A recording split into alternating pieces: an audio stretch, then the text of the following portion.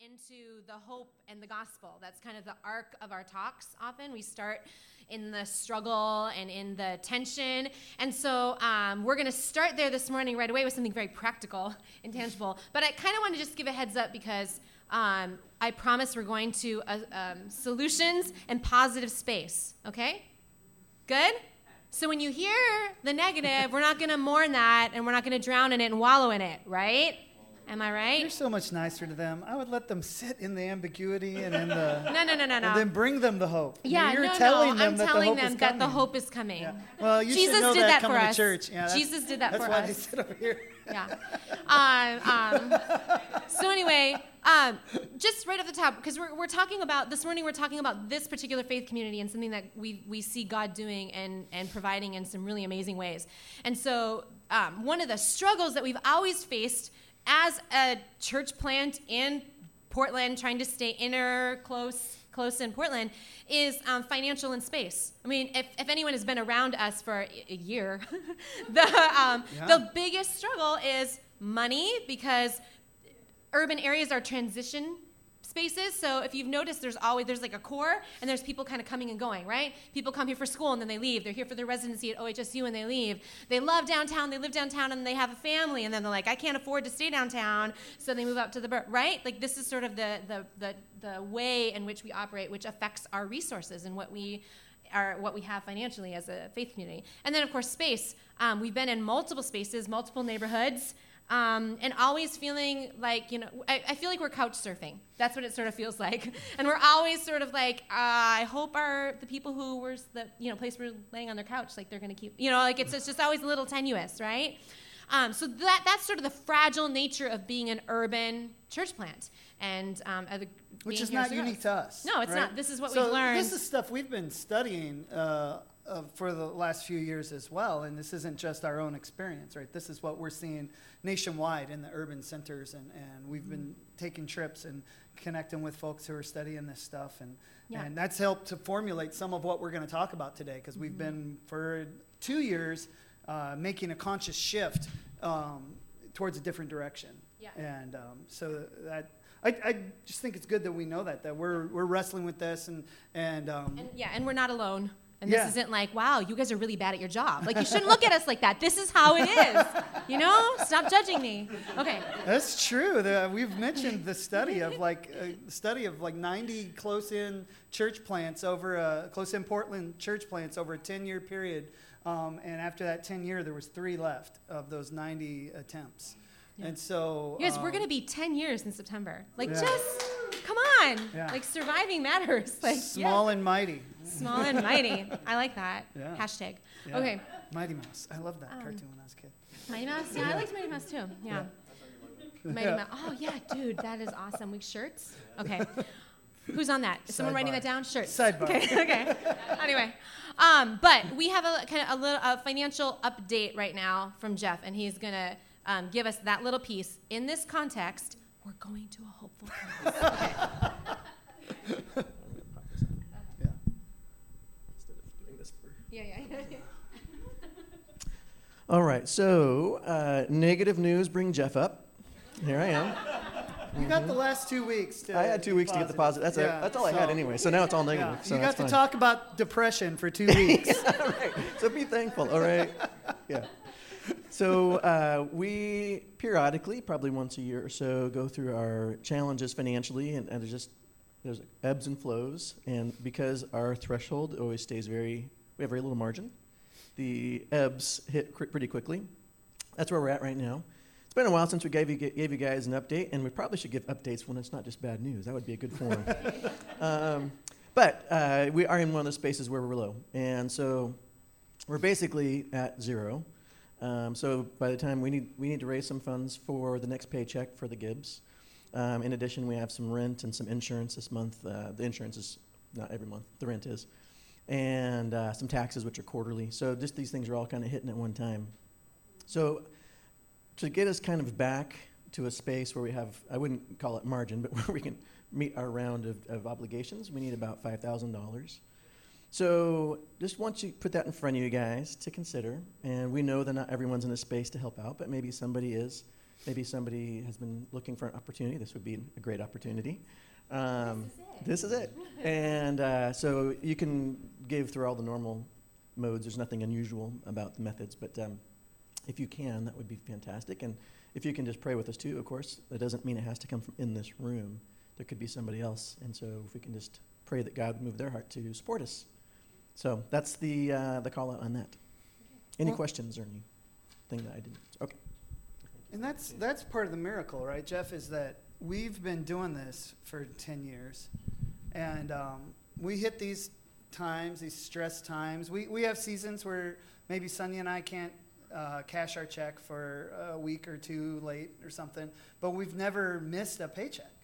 I mean, and that's incredible. Like, I mean, with the way this is operated and stuff, I mean, so we do know that God provides and that there's opportunities and you know, and we're committed, and obviously a bunch of you are too, because every time we put this call out, it happens. It comes together. But we're looking to get past that stage, right? Because when you live at that stage as an organization, our attention is constantly pulled back to us and how do we survive, right? If you're always in survival mode, it's really hard to formulate how do we push out farther into the community. And so what we end up doing, the part of the vision of what the Groves is, stays in that initial stage. Right? Because the initial stage is gather a group of people and then let's be the people who love God and love others together.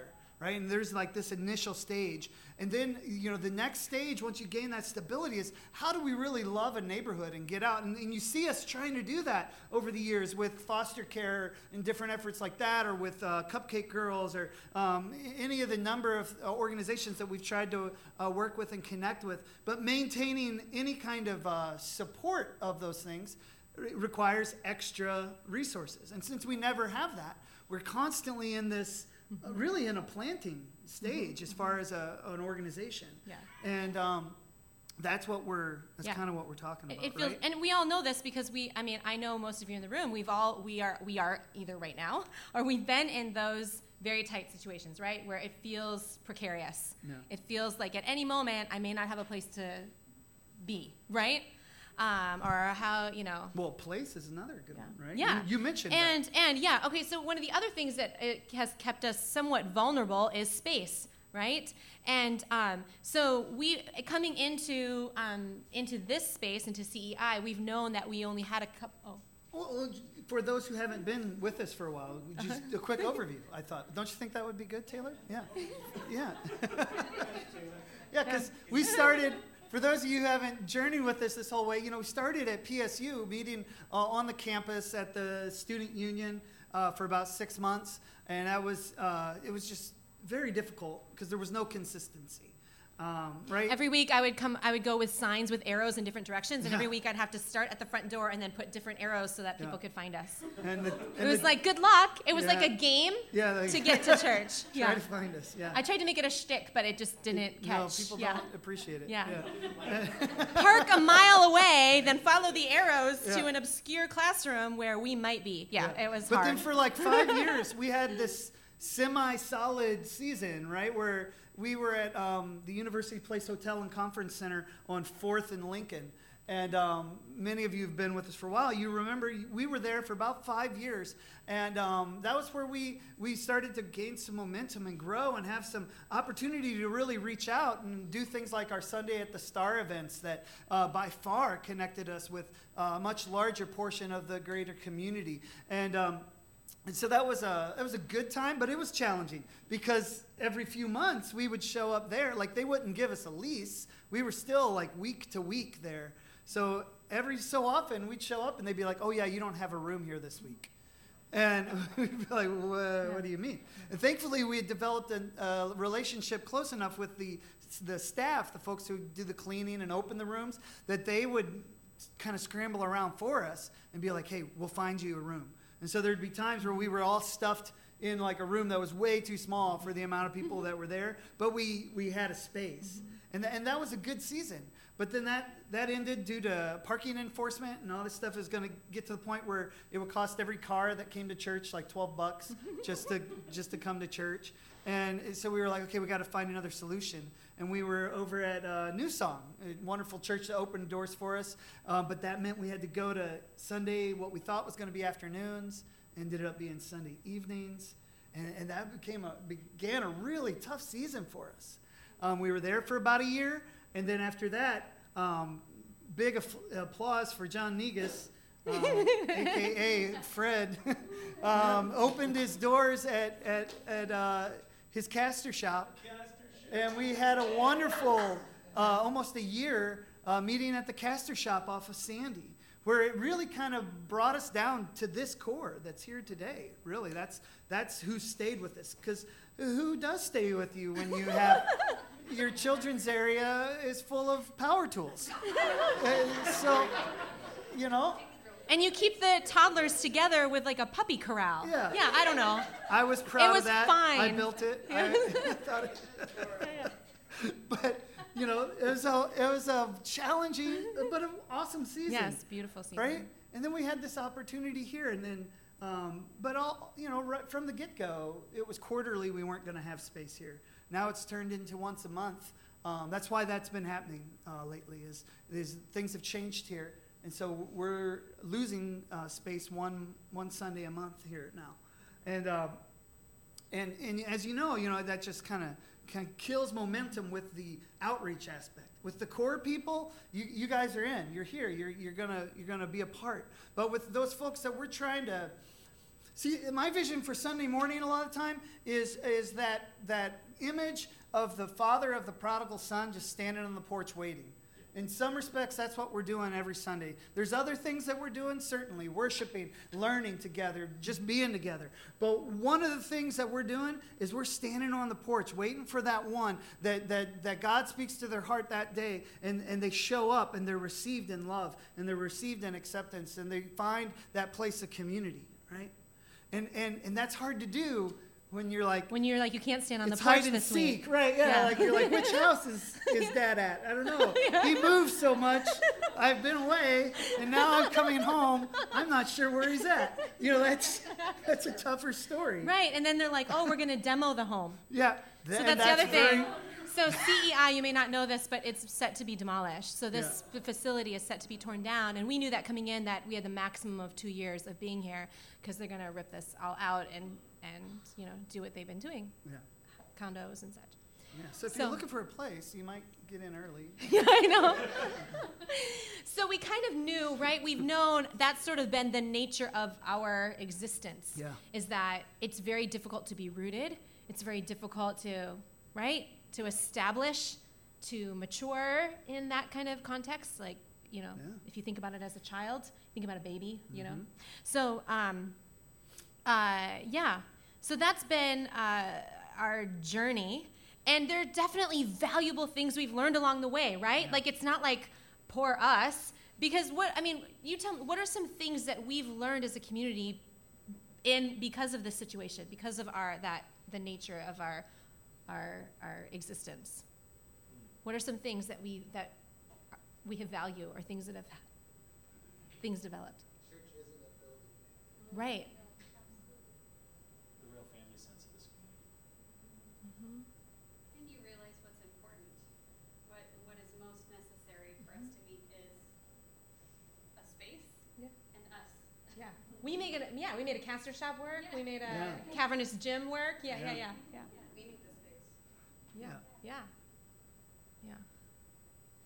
I love the thing that, I agree with AJ when he spoke to us at the caster shop. AJ Swoboda was pastor at Theophilus Church over in Southeast, and he came and spoke with us one Sunday morning. And it's very obvious that it impacted him deeply, this gathering of all of us in such a humble space. Nothing against the caster shop, Fred. It is a great space. I enjoy it. But it's one of my favorite. Very photogenic. For AJ, as well. it was a humble space. Yeah. But the fact that, because that's what I did the whole time we were kind of going through this journey, is you make this connection to the early church. But before churches had the privilege of having their own space where they had to gather in whatever they could find, somebody's business, somebody's home, the courtyard of maybe one of the wealthier people in the community, they would open that up, and that's where they would worship. And so there is this connection to roots that gives us that is very powerful for me. Mm-hmm. Yeah. So I was thinking about, who we are and who we've become. And the first word, honestly, that came to me was scrappy. I don't know, but I felt like that was good. Like Scrappy Mouse would be a good, yeah. Isn't Scrappy Doo an actual person? I don't know. Anyway, but we're kind of, and what I love, we're scrappy people, We're humble people. We're doing humble work. And we came into being out of struggle. And we've talked about that too. We came fragile with our funds, insecure housing. Our leadership lost homes, lost careers. Like this was like as we're starting this, right? All of this financial and economic if you do the trauma. Math, it was 2008, 2009 when recession. We started the church during the recession. Yeah. Wasn't that that's a great time to get donors. You know what I mean? Yeah. We launched in the middle of our, closest friends and family members divorcing. Our friend Chris drowned in the Columbia River 1 month before our official launch. Like there was so many challenges and tragedy that we birthed out of that. And in some ways, again, the richness, I think, is the increased compassion, the increased, the depth of love, and the invitation that God was giving us to really be with people. Yeah. And to not, we didn't have, the option of being surfacey. Like, I don't think we were given that opportunity. It was like we dove right in with the knit and grit, the grit of real life, crap hitting the fan. That's what we did. And we still are like that. We still, that for me, the beauty of the journey is that we have this we've been able to be honest and open with one another when our relationships are failing, when we can't find employment, when we feel like everything is falling apart, when we're talking about our anxiety and our depression, when we're facing death in our community. Yeah. Like these are the real things that we're able to sit with and mourn with and grieve with and go through with one another. Yeah. And that is so profound and deep and meaningful to me. At the same time, as I was thinking through all this, I was thinking about all the times that we wanted to give up. Yeah, Mondays. Yeah, Tuesdays, Wednesdays, Thursdays. Yeah, there was a point. I remember one point where, because I'm an activator, right? So when Paul was feeling, I don't want to throw. We were both feeling so discouraged and I'm more. Yeah. Okay. Yeah. More there. I'll crawl under the bus. You don't have to throw me. Yeah. Yeah. And as an activator, and then hating to see him feel this way about our faith community, about our situation, having him feel the weight and feel the negativity about himself and his own character, like that hurt me so much. And I remember, fine, I'm finding a new job for us, putting together the resume, getting the cover letter, I'm done. I'm done with this whole thing. And every single time we're like, we can't quit you. We can't shake it. Yeah, and we can't quit what, people use that word, the call, but legitimately, we are tied into this space and to all of you in ways that I sometimes would not like to be. I would like to just cut it off, right? You know what I'm talking about, right? In relationships, we've all been there. But in the deepest sense, God has the prayer that I had and the dream that I had was that he would weave us together. Yeah. And that if one of those little threads was yanked, we would all feel it. That's what he's done, and that's what he's doing in the most beautiful and amazing way. And so we can't give up. Well, that's the risk. I'm always you guys will hear me talk about this often, and if you haven't and you stay around, you'll hear this as a theme in kind of my personal life sermon, and it's that being that connected, committed, open with a group of people, basically being loving a group of people and expanding your capacity to love more people is a risk, right? That is a risk that you take. Moving my notes is a risk. Because when we do that, we expand the chances of getting hurt, right? And this is how I've always seen the church. I've always envisioned the church like through relationship first, right? The church, the gathered people of God, I think is primarily about relationships. It's about this like relationship, this metaphysical thing between us and the divine, between us and God, between us and Jesus, all these different ways we talk about this. But that's an incredible piece of what it is that we do with worship or with trying to learn from Scripture or learning from wrestling with the stuff or prayer, right? But then there's the relationship with one another and then the relationship with the world going out. So when I've kind of painted the picture of what I think the church should be, it's always because I'm that kind of a thinker. I'm an abstract, philosophical, theological thinker. I think in these terms, and I think in my mind the church is more about the Great Commission. The idea of making disciples is really more about what we do than who we are, right? And when we make it who we are, I think we tend to go astray.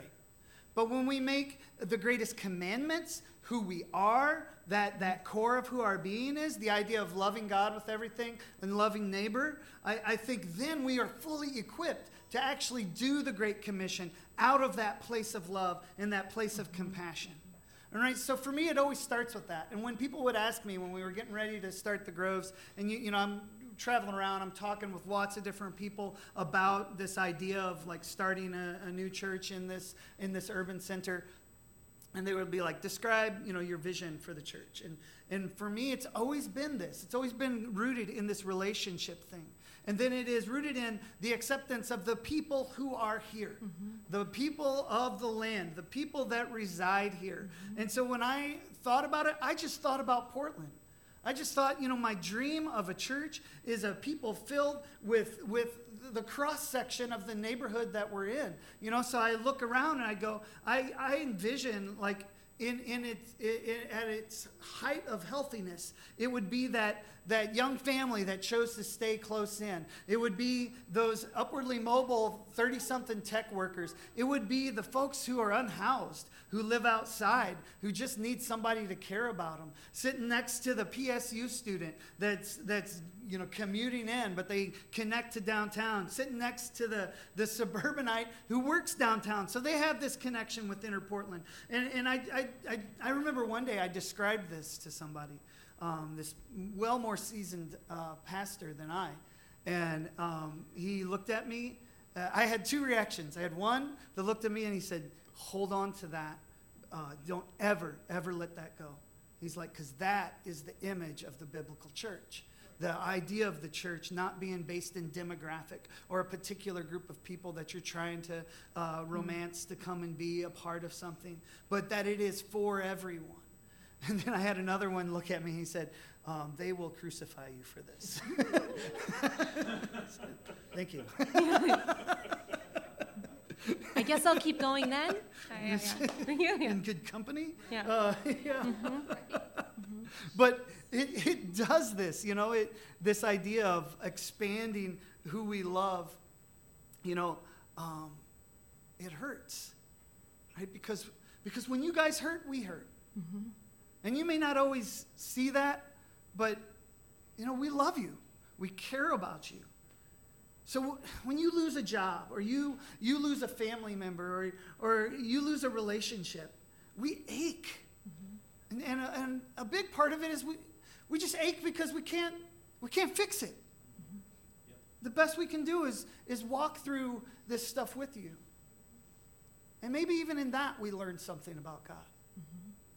Because we constantly ask, like, why doesn't he just fix it? And I end up coming back to this answer that it's because he's in relationship with us and he's walking through this with us. And for reasons that we can't understand, that's just not how this world operates right now. And so that's another place where the church is this manifestation of God, where we walk through this stuff, right?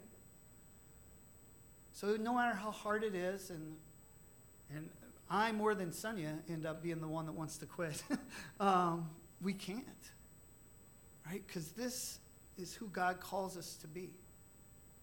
He calls us to be a people who love him and who love neighbor. Yeah, one thing that has given me a lot of confidence is realizing who God chooses to work through. Because in my mind, God wants like the smartest, the strongest, right? The most strategic. If we're thinking about U.S. systems, like most efficient, right? Like he's probably tall, right? Do you know what I mean? Like there's all these. He's probably white, right? There are all these things, right?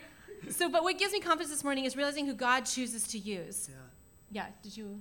Well, you alluded to it. We choose the ideal candidate, right, for a culture, for a time, what we think is ideal. Right. Right? But if we've learned anything as we've moved through Scripture, is how often do we even come across that type of character that God is choosing to use? Yeah, he's usually humbling them. Yeah. Yeah. That person is going through a tough time before they. I mean, that's a good. Yeah. The Apostle Paul was an ideal candidate. He was one of the most brilliant men of his time, most well learned. But before he could be used, he went through hell. Yeah. You know?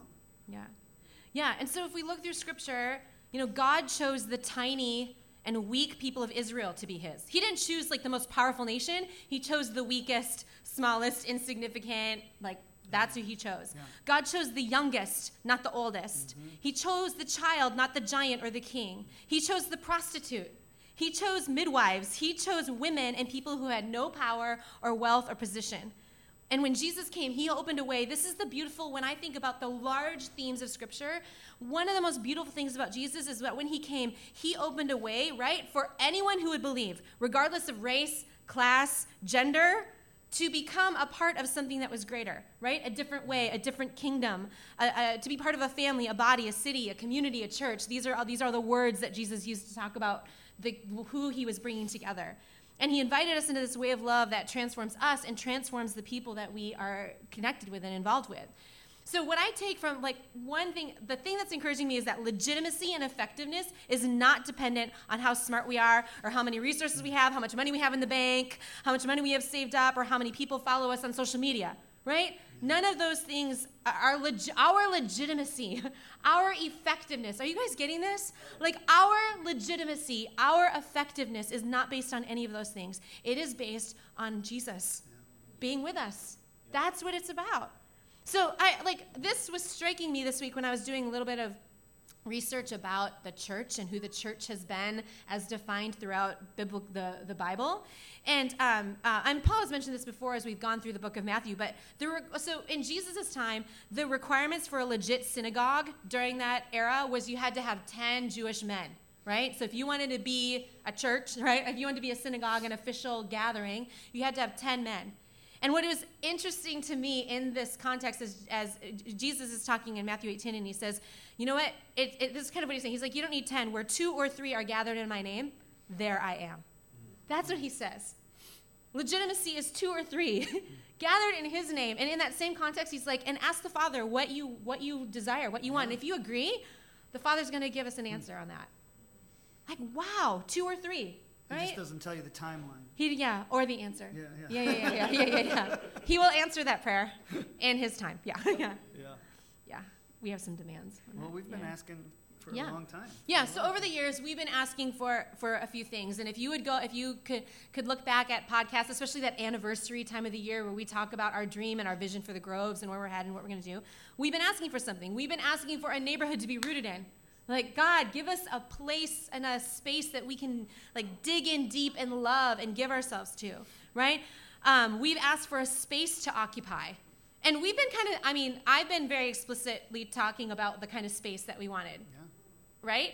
What have I described? This is a test. How well have I communicated? This isn't a test on you. This is about me. This is about whether or not. What are some things we've talked about?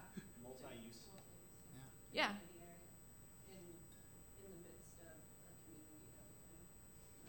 Yeah. Windows and flowers. Smells brick. A garage door that opens and closes. A patio. Yeah. That has been. Yeah. Third wave coffee. Yeah. Okay. Yeah. Yeah. Coffee. Yeah. Anything else? That was kind of the big message, right? Where we can do art and music and have it be a community space. Yeah. Community space, arts, music. And we've even traveled to some places to look at things, and then also just through relationship, connecting with folks. There's an art house in Nashville that's kind of an expression of the church in a different way, utilizing creative forms. But we have friends that opened an art house called Art House North in Minneapolis, where they purchased old church building and are in the process of rejuvenating that and having it be a fresh expression of the church. We took a trip to Copenhagen and saw this really incredible work where 5 congregations gathered in this one space, and the way they were able to pay for being in the urban center of Copenhagen was by it was a multi-floored building, and so they had spaces that they leased out to other businesses, and so they generated other forms of revenue, and then that gave them this way to be in the community that was not because that population's not responding to traditional forms of church, right? They have suspicions towards the church. And so when they're presented as a community center where people actually go, and there's a cafe in there, and they'll go and eat, and they provide services for the community. And then they also house these other congregations. And that became a really powerful kind of image for us. We came back with that going, how can we do this? How can we be this? This is what Portland needs, we think. With $0 in our bank account. Yeah. And like, how do we do this? I mean, that's half the work, isn't it? Right. Carrying the vision and the dream for a decade with seemingly no chance to see this happen. Yeah. Right? That's fun. Join me in that. Yeah. That's what this is. Like, join me in carrying that. That's what this is. Trying to get some of this off. Yeah. Put it on you guys. Yeah. So many of you know, like, I for the last couple years, I've been working and partnering with Parish Collective, and they're an organization that is just deeply invested in caring about neighborhood. They're so, like, love your neighbor, and by neighbor I mean the person living right next to you, the organizations, the things that are right there. And so I've been connecting with them, and they've just been really giving me just such a deep longing to be rooted in a space as the Groves community.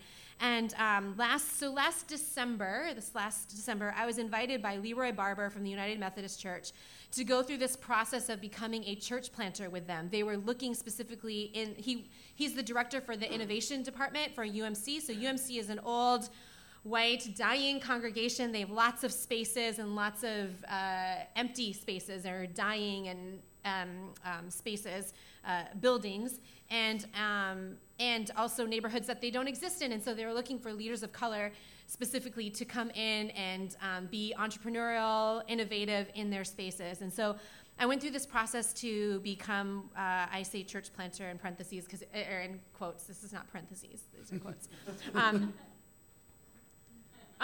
To be a church planter through them, and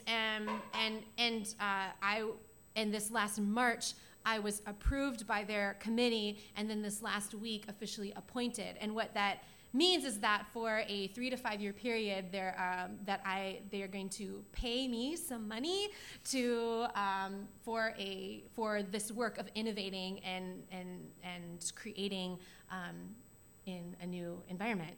I'm getting off my notes. So I'm looking for words. So this over the last couple months, I was asked to consider a very specific space, given our vision and gifts, and knowing that I would be inviting the Groves and our entire team into that process with us.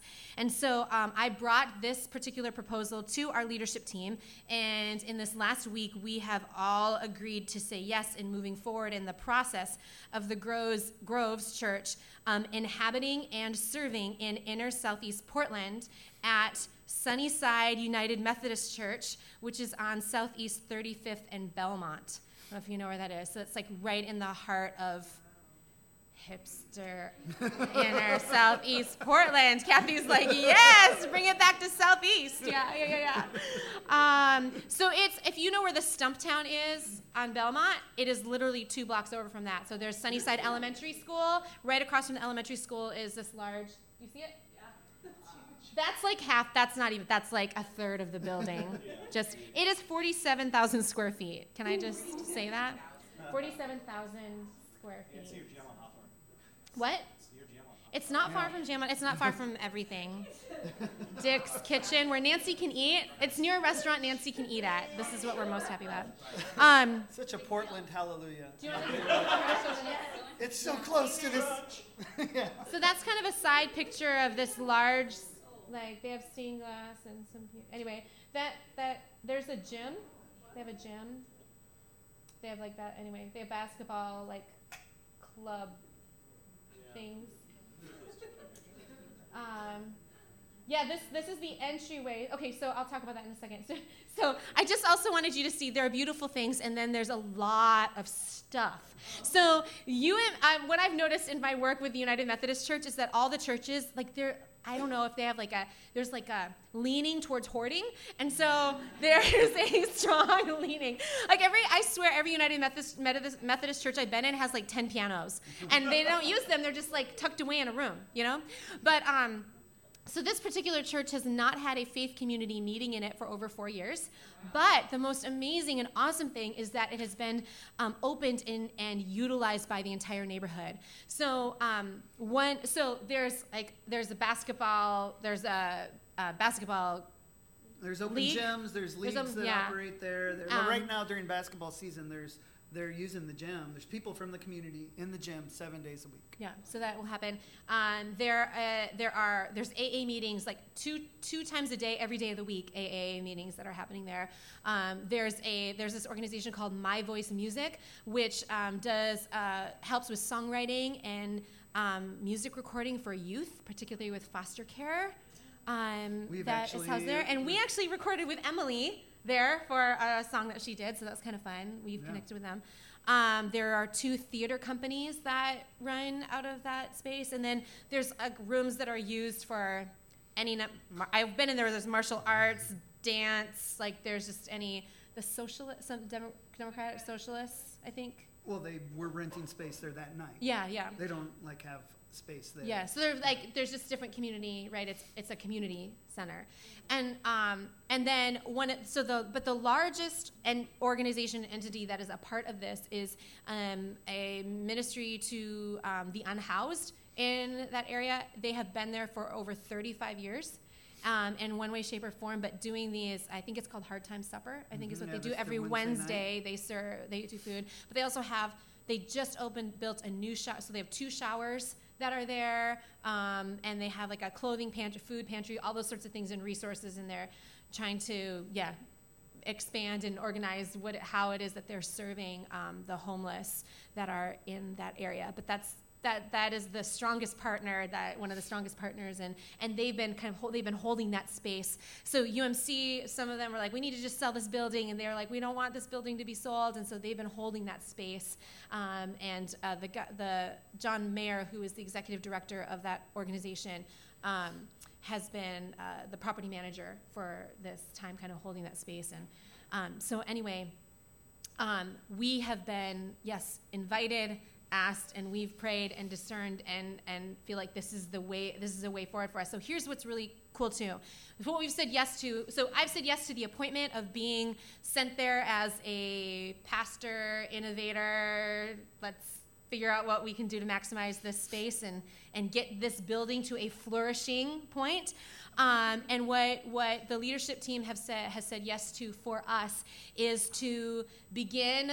We have a year, basically like a year process to discern if this is the right fit for our congregation. And if we decide that we are turning towards becoming and wanting to become a UMC congregation, that is when we would form a board and they would deed us the property. And we would, have that. It would be ours. Yeah, I know. What? Yeah. So, that's my reaction. Like, it's all that. What? It is a $4 million, property. There's a lot. We've said for years, maybe the first 5 years, we thought maybe we could figure this out. We could get space in somewhere close in Portland. And probably after about 5 years, we started looking at each other. We're like, it's going to take a miracle. That's really the only way we're ever going to have, permanent space somewhere. Yeah. And this Seems miracle-ish. Yeah. Yeah. This seems like a miracle. Going from a mobile church where we literally lived out of that trailer Yeah. to It's this, ridiculous. Yeah. 48,000 square feet. I will, and for those of you who are like, I don't know, I'm trying to think of Enneagram types, like ones or sixes I feel like or this is about me. yeah. Let's see. There's a lot. Let me just say, I will need a lot of volunteerism. Okay, there's a lot coming here. Like there's a picture I put up there. There's like I looked down one thing and there's like a toilet here, like just a toilet bowl. It's not a bathroom. It's a toilet. And then there's a fridge, and then if you look this way, there's a ladder, and then there's like random shelving that has. I looked inside, and like the door fell off, and then there's like just cushions for something. I don't know, but every nook and cranny has something. It's been neglected, right? The facility. So like I actually just was like, when do we get the dumpsters here? I imagined in my mind it was like we were all in like it was like Ghostbusters, and we have like the suits on and we've got power vacuums and we're just sucking up all of the there's a lot of work. It's a huge monumental task that goes honestly like when I look, it goes beyond my lifetime. Honestly, like but it is this invitation to be a part of community that is already happening and to be deeply rooted in neighborhood in this potential of us being a part of something that goes beyond us in this way that I never imagined was even possible. And so, the official appointment, my official appointment begins July 1st. And that is when we would be, in July is when we would be able to officially begin to inhabit that space. We have yet to see what exactly, I don't know what that's going to look like exactly, because there is a lot of activity already going on, and we want to see what's already there and have full of vitality and flourishing. We want to just see that get stronger and better, and we want to just come in and partner with what's going on, and What? I don't know. What do you think? Is this crazy? My minimalist heart is like so ready to like Purge? I know, me too. Like, take down that wall, pull out that, all those fridges, all those toilets. There was one, I don't know. I think, it's an exploration, man. I was going through there. And plus, those designs are like so piecemeal. Like this part was built then, this part was built. Like and let me give you an example. There is one ADA bathroom.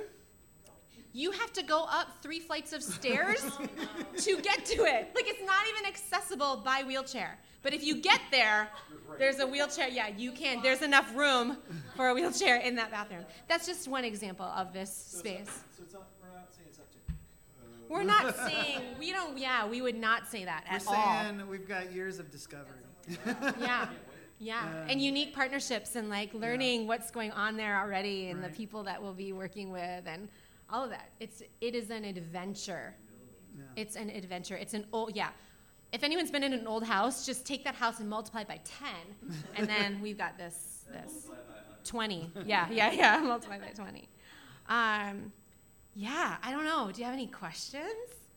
There's a lot of unknown. She didn't mention the 2 houses. Oh, yeah. There are 2 residential properties attached to the building that come with it. who's living there right Yeah. One of the properties is a duplex, and one half of it has a renter, and then the house is empty. They're pretty dilapidated, we'll say and that. it was kept empty intentionally for the congregation that comes in to be able to Decide what to do. decide what the next step is. So there's some potential development pieces to there's- we've got to come up with a good, strong economic plan for this thing to flourish. Yeah. So is there set days you want to do this by? Yeah. So my point that July 1st is when we are able to move on into the space. Yeah. And I'm hoping that we can. We're working on the possibility of being able to meet there before then. That. But We'll that's definitely be calling some cleaning crews and painting and Well, and we want to build a bonding. relation. It's bonding Yeah, and pizza. It's bonding.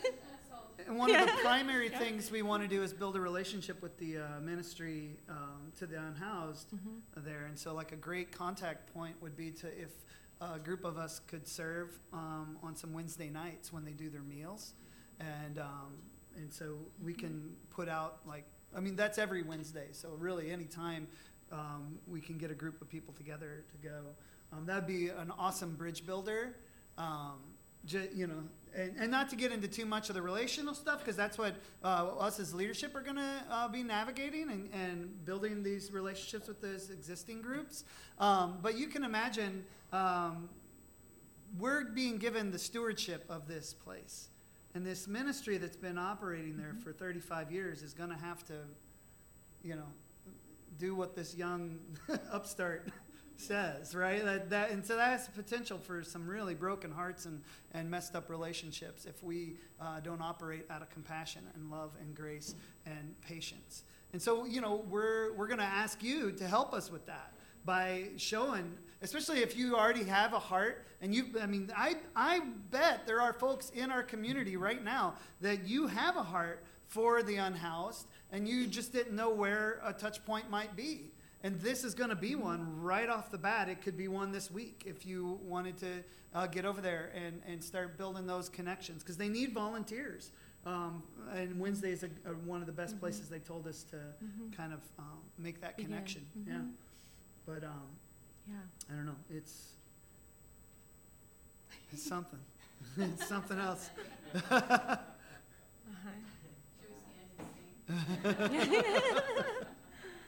Oh my goodness. Yeah. Yeah. July 1st, but would we be able to get in there beforehand to do the work? Or Yeah, is that's the work July 1st? I will be able to get in prior to get it's so overwhelming. I'm The big thing is But us yeah, being, yeah. I'm pointing to, us being sensitive as a community to what's already going on there. We are going to have to carve out some space for ourselves, and that's inevitable and that's in with the mission of the UMC. That's why they won't give it to, say, the unhoused ministry, because philosophically they believe church spaces should be reserved for a congregation, right? And if that congregation wants to do work with the unhoused, awesome. They're fully supportive of that. But that the church is a place primarily for that, or I don't know if primarily is the right word, but first and foremost for that connection to God, a worshiping community to be in. And then we work out of that. And that's one of the things that connected for me, is that I was like, yeah, that's how I think about it. We connect to God, and then let's connect to neighbor. And so that's one of the reasons that they're not giving this to the ministry that's existing there. And so, we're going to figure it out, but it's going to take sensitivity and growth and learning and maturity, and we'll do it. But it's that's how we feel. I think the emoji that's that's me right now. Yeah. Because it's beyond anything we've ever even really issued as a dream of a thought. Yeah. And then So please pray for us. And participate. And faith without works is dead. Okay. All right. No, it's gonna be a really amazing work, and I think that there's so many unknowns and things there are a million unknowns, but I feel so confident that if we do this together, the love of God is going to grow in us, and we're going to learn, we're going to be changed and transformed, and we're going to become the church Jesus has invited us to become. And one thing that I hope that we really hold on to, and that's why I was asking at the beginning, what have we learned from being in the state that we've been in? And one of the biggest things is that the church, that's not the church. Yeah. That's Sunnyside building, right? Even in my language, I'm I want us to just call that Sunnyside. We're going to meet over at Sunnyside. We're the church. Okay, and I want us to keep holding on to that, and giving all of you to the invitation to be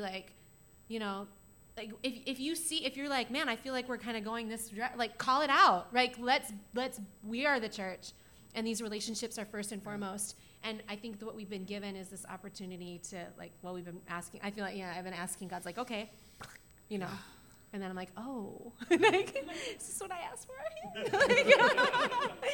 Yes, it's so exciting. I'm getting teary. So, Yeah. Any other? Yeah. So July 1st, hopefully before, and I will definitely let everybody know. We'll have gloves and I don't know, hazmat. Suits. Yeah. Just get them out of the door. Yeah. Exciting. Any other questions? Thoughts? So would we eventually open up the tower? No, the tower. That tower needs to go away. No, that's where we'll have, the big kids will meet there. Yeah. Yeah. Yeah, Infants. exactly. Will it be still called Sunnyside, or will it be in? We don't have a final decision, right? Yeah. We're talking about this. So like here's one of the ideas. One of the ideas is like in signage and our public face to the community is that we would officially name the building something like Sunnyside Community Center. And then the Groves Church would be an entity that meets within that building. And that's how, even for me, I think language matters. And so I think if we do that, that even teaches something, that we don't see the building as the church, that the building is a resource that the community uses. We, as part of the community, we use it some of the time too. And so that's my suggestion, to our elder team when we've been talking about this. So that would be one example of kind of how we would think about that. Another piece of this too, just so that you know, so Jamie and I have been working really hard in conversations with the United Methodist Church and with the team that's on the ground there at Sunnyside. And so Jamie is considering and likely going to be the building manager for that space. And so she'll be the person who's kind of coordinating all of the activity and all the partners that are there. So that's really exciting too. Yeah. Yeah. I'm curious, would you be under like United Adventist worldwide policies or? So. I don't really know. It doesn't. Yeah, no, that is a great question. Yeah, no, that is a great question. And so we would, right now, I am going through the process. There's kind of like two separate parts. So there's me as a minister, and then there's the congregation. And so those two things can operate kind of differently, And so we will kind of, that year is for us as a congregation to determine if we want to be under that large umbrella of the United Methodist Church, which would impact whether or not we actually hold the deed to that property, because we would need to be need to be United Methodist Church in order to do that. But we could also determine, like, that's not where our congregation is, that's not what we want. We don't want the deed to this, but we could decide that, and potentially I could still be appointed in that space, and our congregation could still meet there. I think there's some options there. And then it's also, yes, and there have been decisions and things that have been happening within the United Methodist Church International, and it's a pretty good bureaucracy, but there's the Western jurisdiction, which is what Oregon is a part of. They are making some decisions and talking about things that are kind of separate from the larger too. So there are some things going on there, conversations. So that's all part of kind of that year of us discerning and figuring out what our partnership. Yeah. Yeah, that's good language. Yeah, there's kind of a dating period. Yeah, we're dating. Is this? Yeah, I mean, one of my roles in even getting to the point that we've gotten to was to just read through everything that they have stated about belief systems and that kind of thing. And I was able to come back to the team and go, there's nothing here that Like we would go. theologically, Yeah, there's not a theological concern of like, and I kind of knew that anyway, because if you don't know, we're officially a part of a greater organization called the Assemblies of God, which is a traditional Pentecostal community, and that is based in kind of the holiness movement and that sort of thing. Any U.S.-based, holiness-based movement, their roots are Wesleyan, which is John Wesley is the founder of Methodism. And so we share systems of thought. And so it's not like a bunch of, nothing that we believe or do would change, I guess is what I would say. Mm-hmm. I think how we behave and act as a community of faith theologically, I think that would all be the same. That's my understanding. And so if there's anybody out there thinking about that maybe some concern for that. There's nothing that we would be asked to accept that we don't already accept.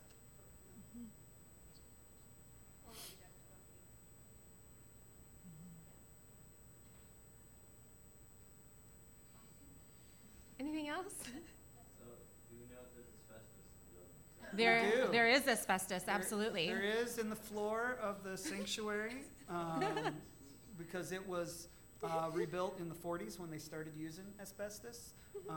Any of the older parts of the building, there's no worry about that because they weren't using asbestos yet. So There was a fire in the building in the 1940s, yeah, 1930s. in that era, Yeah. yeah. So when they rebuilt, Yeah. that area has some asbestos concerns. Yeah. Should we decide to renovate that space, it will be expensive. Yes. And that would be part of, that would be part of the vision, right? Part of Yeah. the vision is that we create these spaces that invite the greater community in through event space. We're There's actually hosting an event Yeah. in May. yeah. Yeah, a spoken word. So we'll let you guys know about that. But that will be one of the first events that's sort of a Groves Parish Collective United Methodist Church event happening in May. Yeah, bring it.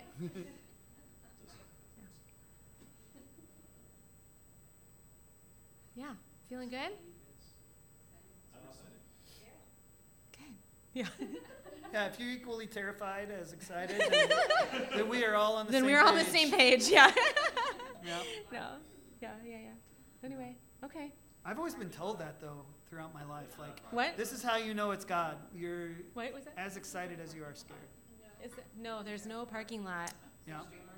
That'll be something we'll be working on. We gotta figure that out. Sunnyside Elementary School is right next door. And they don't have a parking lot, but they have a playground that could possibly use for some parking. And the community center has it's a paved, area, not the actual equipment. So that's been suggested to us that relationship is already good between the community center and the school, and in between the unhoused ministry and the school, that those are good relationships already. And so if we can continue to build upon that, there might be a chance for some exchange of like, hey, let us park here on Sundays and you guys can use the gym a couple more times or something like that. And so those are the kind of things we are working on, looking into. But yeah, it's inner southeast, so there you might just have to Ride your bike. Every time we've been over there, we've found parking. And you guys know that. You go out anywhere where it's busy. Yeah, sometimes you got to drive around, but you can find parking. Yep. And you're Portlanders. You'll be all right. We're going to say our start time is 10 o'clock. And then just announce parking time is 10. parking time at 10 o'clock. Yeah. Yeah. Uh-huh. Just get a shuttle and just kind of run the streets and just have people hop in. Yeah, we could do that. We could actually, that might be an option too, is find a lot that would let us park people and shuttle people, yeah. Valet? I'm a real good driver. Who wants to be a valet? All right. Yeah. Yeah. Any other thoughts or questions? I can pray us out here. It's 12:25. So what's the announcement? Yeah. You're funny. Yep. Nothing's changed. We'll be here next week. Okay. Cool. All right. I'm sure there are a million other questions. I also have a million questions. So, if you want to talk about it face to face, I'm always available for that kind of thing. Phone, email, whatever. Text me. We'll process together. I almost said process because I've been hanging out with Canadians. Process. We'll process that together. Okay. Well, let me pray for y'all. Yeah? Okay. Here's the prayer.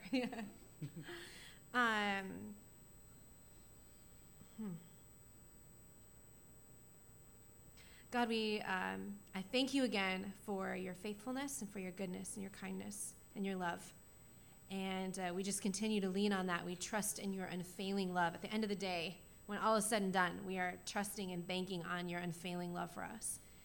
And your love for the city, your love for Sunnyside neighborhood, your love for our neighbors, and the ways in which you want to demonstrate and show your love. And so we just want to say that we've sung so many times, we'll go where you ask us to go. We'll say what you want us, what you're saying, and we'll do what we see you doing. And so we want to just keep doing that and keep asking and keep following, keep watching, keep listening for your activity.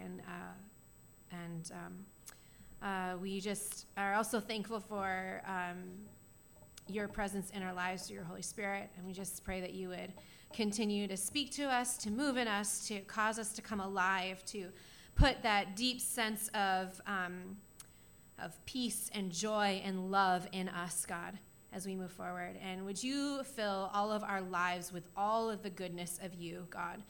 For those of us this morning that have come, maybe we're tired and maybe we're weary and maybe we're empty, and this thought of taking a 47,000 square foot project on seems so huge, God. Would you just begin to infuse our hearts and our lives with your love and your grace and your peace and your mercy and your goodness, and remind us, God, would you remind us this week of how good you are?